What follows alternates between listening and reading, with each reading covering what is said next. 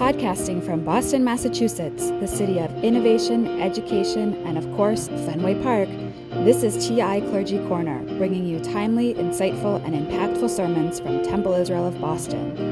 In this episode, we'll hear Rabbi Elaine Zecher's Shabbat Awakenings, a reflection as we make our way toward Shabbat entitled Slavery, Freedom, Torah, Tabernacle.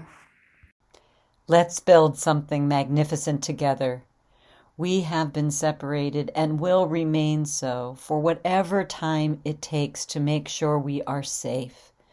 We long to hear one another's voices rise in unison and harmony, in prayer and song. We want to celebrate and to console in the presence of each other.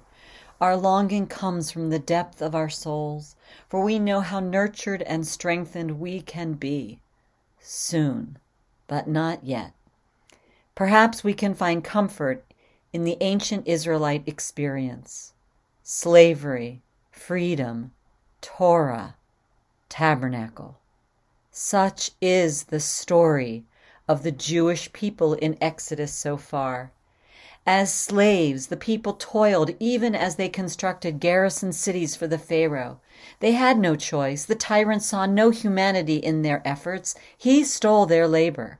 Moses, the people, led the people to their freedom through the miracle of the parted waters. Torah would await them farther into the wilderness. At the foot of Mount Sinai, they recognized they would have a role in fulfilling what God would instruct them. We will faithfully do, they declared.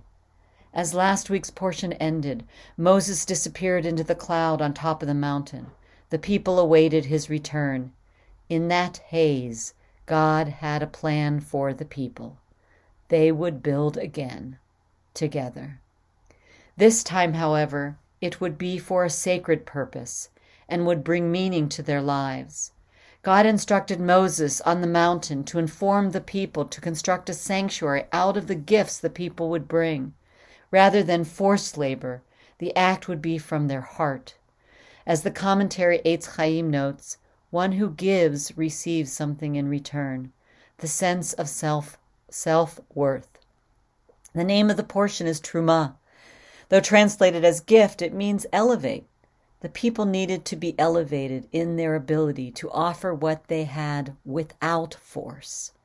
Through their participation in this building project, their labor, as a reflection of themselves, has great significance.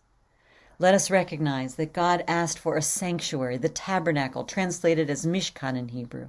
It would travel with them throughout the wilderness as the seminal reminder that their contribution mattered greatly. It involved not just the structure, but perhaps more importantly, a guarantee of communal spiritual life that would bring them together. Rabbi Jonathan Sacks, Zichrono Livracha, wrote, "The building of the tabernacle was the first great project the Israelites undertook together. It involved their generosity and skill. It gave them the chance to give back to God a little of what God had given them. It conferred on them the dignity of labor and creative endeavor. It brought to closure their birth as a nation, and it symbolized the challenge of the future." We too look into the future and see magnificent possibility as we will reassemble as a communal endeavor. We will build and rebuild, just as the ancients did, to ensure that our inner lives will find the sustenance we need and celebrate in the presence of one another. In the meantime, Zoom is the blessing we have before us. See you there. Shabbat Shalom.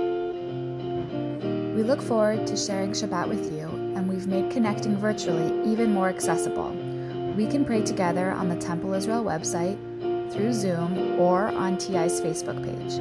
Find all of the links at www.tisrael.org/togetherwithti. This has been a Temple Israel of Boston production. Join us next time for another episode of TI Clergy Corner.